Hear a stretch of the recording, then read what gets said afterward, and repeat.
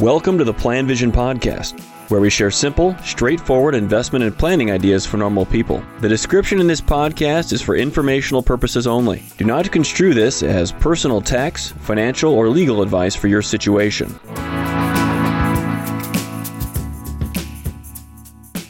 Hey there, Mark Zoril with the PlanVision podcast. I wanted to talk about a theme or an idea that will pop up either in emails I get from clients or in my sessions with them. Clients will express this idea that their investments seem like, or they're talking about the investment world now, and they'll say, I've heard that this thing is happening, or everyone is saying that. And the idea might be, for example, bonds are doing horrible. Should I keep them? Or maybe investing in the international markets is not really going to be a good idea in the long run, at least not good as the U.S. When I think about them, what they're doing is they're trying to evaluate their investments. Do they make sense? They're comparing one investment to another. And it's certainly understandable that investors will do this, that they'll feel this way. Their investments seem to be wrong. But this is getting into treacherous area when you're evaluating what you're doing when it comes to investing, what you're saving for, and you're flirting with making investment mistakes. The first thing is that investors are not correctly drawing comparisons. They might be looking at one type of portfolio, let's just say it's a balanced portfolio, to specific asset classes or portfolios or investments that are just a part of a balanced portfolio. They might be looking at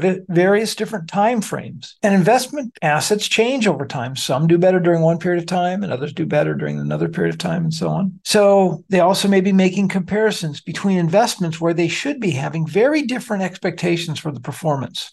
And also, they may not be remembering their plan or might not even know that they have a plan. So all this stuff can be difficult to do. Second, and this is important to helping an investor resolve or come to terms with what's happening, is if you don't have a plan, at least think through what it is or what it might be, or ask us about it and give some thought to what you're doing. Why is your investment portfolio the way that it is? Why do you have these investments in it? Our viewpoint for our clients is we want their portfolio to be as simple as possible. And this is what we suggest. Use a low-cost, well-diversified mix of stocks and bonds that closely replicates the market's performance, the broader market's performance.